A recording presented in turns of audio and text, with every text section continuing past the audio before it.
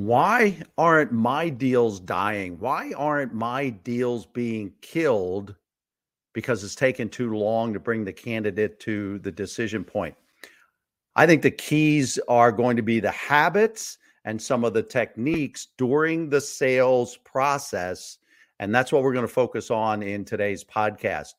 Do you always book the next call before you've ended the call that you're on? I can't tell you how many consultants and how many Fran Dev people that I talk to that is like a light bulb that goes off over the top of their head when I tell them to do that. You realize that as a habit, if you don't do that, as a habit of not doing that, what's happening is each and every time you need to set an appointment for the next step, the next conversation, you're adding 1 to sometimes 3, maybe 4, 5 days to each step. So think about that. Add that up.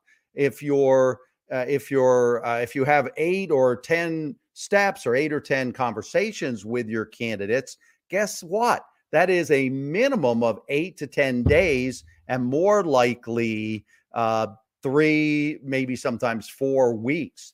And that's just too much time to be added to the decision-making process, your candidate evaluation process, your sales process, if you're going to make deals. Now, again, we all know that most deals are going to close in somewhere between 70 to 100 days. You know it needs some time to do certain things. And so that's why it's so important that you have the right habits and you're doing the right techniques in the process to keep your people to 70 to 100 days. Because if it goes much past 100, maybe 110 days, the law of diminishing returns sets in. The odds of you closing that person go down pretty much with every week that they end up dragging into the process. So again, the first point today is always book your next call before you end the one that you're on. Now, the next thing I want to talk to you about, a habit to build or something to build into your sales process, is going to be positioning. Now, 80% of our prospects have never done anything like this before. They've never looked at buying a business before. They've never gone through a due diligence process. They've never read an FDD. They've never been through an evaluation or a recruitment process or a sales process to buy a business. And so they don't know how long it should take. And if you don't tell them and keep them on track, it's going to be as long as they feel like going through the process. And again, that is going to work against you in the long run. So the second tip is positioning the amount of time it should take them. You want to tell them, and then obviously you want to keep them on that pace. And you will not be rushing them, and you will not be trying to sell them anything, because they will be expecting to go along at a certain pace and make a decision in a certain period of time. And again, you need to educate them about that, but it's all involves the positioning that you do with them early in your relationship. Now, the last tip I'm going to bring you today regarding why my deals aren't dragging on and why my deals aren't being killed or dying. The last one, in addition to always setting the next call up and then positioning the amount of time it should take them, the last tip I'm going to share with you today is that you should start them on a funding search before they've made their ultimate decision.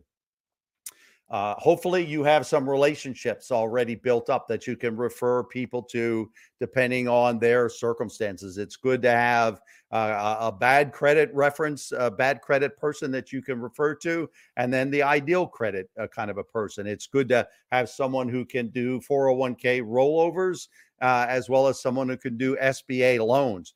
But the important thing here is that you get them started on funding the business early in the process. I recommend you get them started on that in the first 30 days. Now, some people are going to react and say, well, no, I'll get to that. Well, I haven't made a decision yet.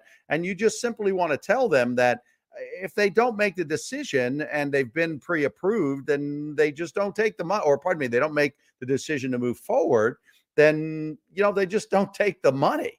They're not paying anything to get approved. They're simply running through a process to get funding for the business. And by the third or fourth week with you, they have a handle on approximately how much money they would be borrowing for this. So that's a good time and a valid time that they can go to lenders and start discussing how to fund a purchase of a franchise.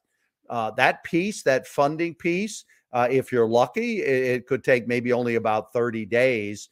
But in most cases, and depending on the economy and how busy banks are, and is it SBA or not SBA, and is it 401k rollover or not, and the employer's rules for rolling over a 401k and so forth and so on, you've got to plan for 4 to 6 to maybe even as long as 8 weeks. So relate that back to 70 to 100 days, which is, neighborhood of 12 and 13 weeks. You should get your candidates looking at funding sources, getting pre-approved sometime between week 4, start them week 3, 4, 5, and then they're approved by the time they're making the decision. So wrapping this up, your habits that you build, the techniques that you apply in your sales process will help you control the amount of time it takes for them to make a decision.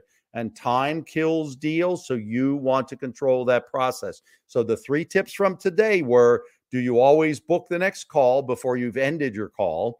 Are you positioning how long it should take them so that they're programmed to make a decision in 70 to 100 days? And then the third tip was: get them started early on their funding so they haven't made a decision and then have to wait another 4 to 6 to 8 weeks to actually start their franchise. So if you want more ways to close more deals, to close them faster, and to make more money, you can find out some other free tips and learnings on my free masterclass video, which is FSA for Franchise Sales Accelerator, fsacourse.com/masterclass.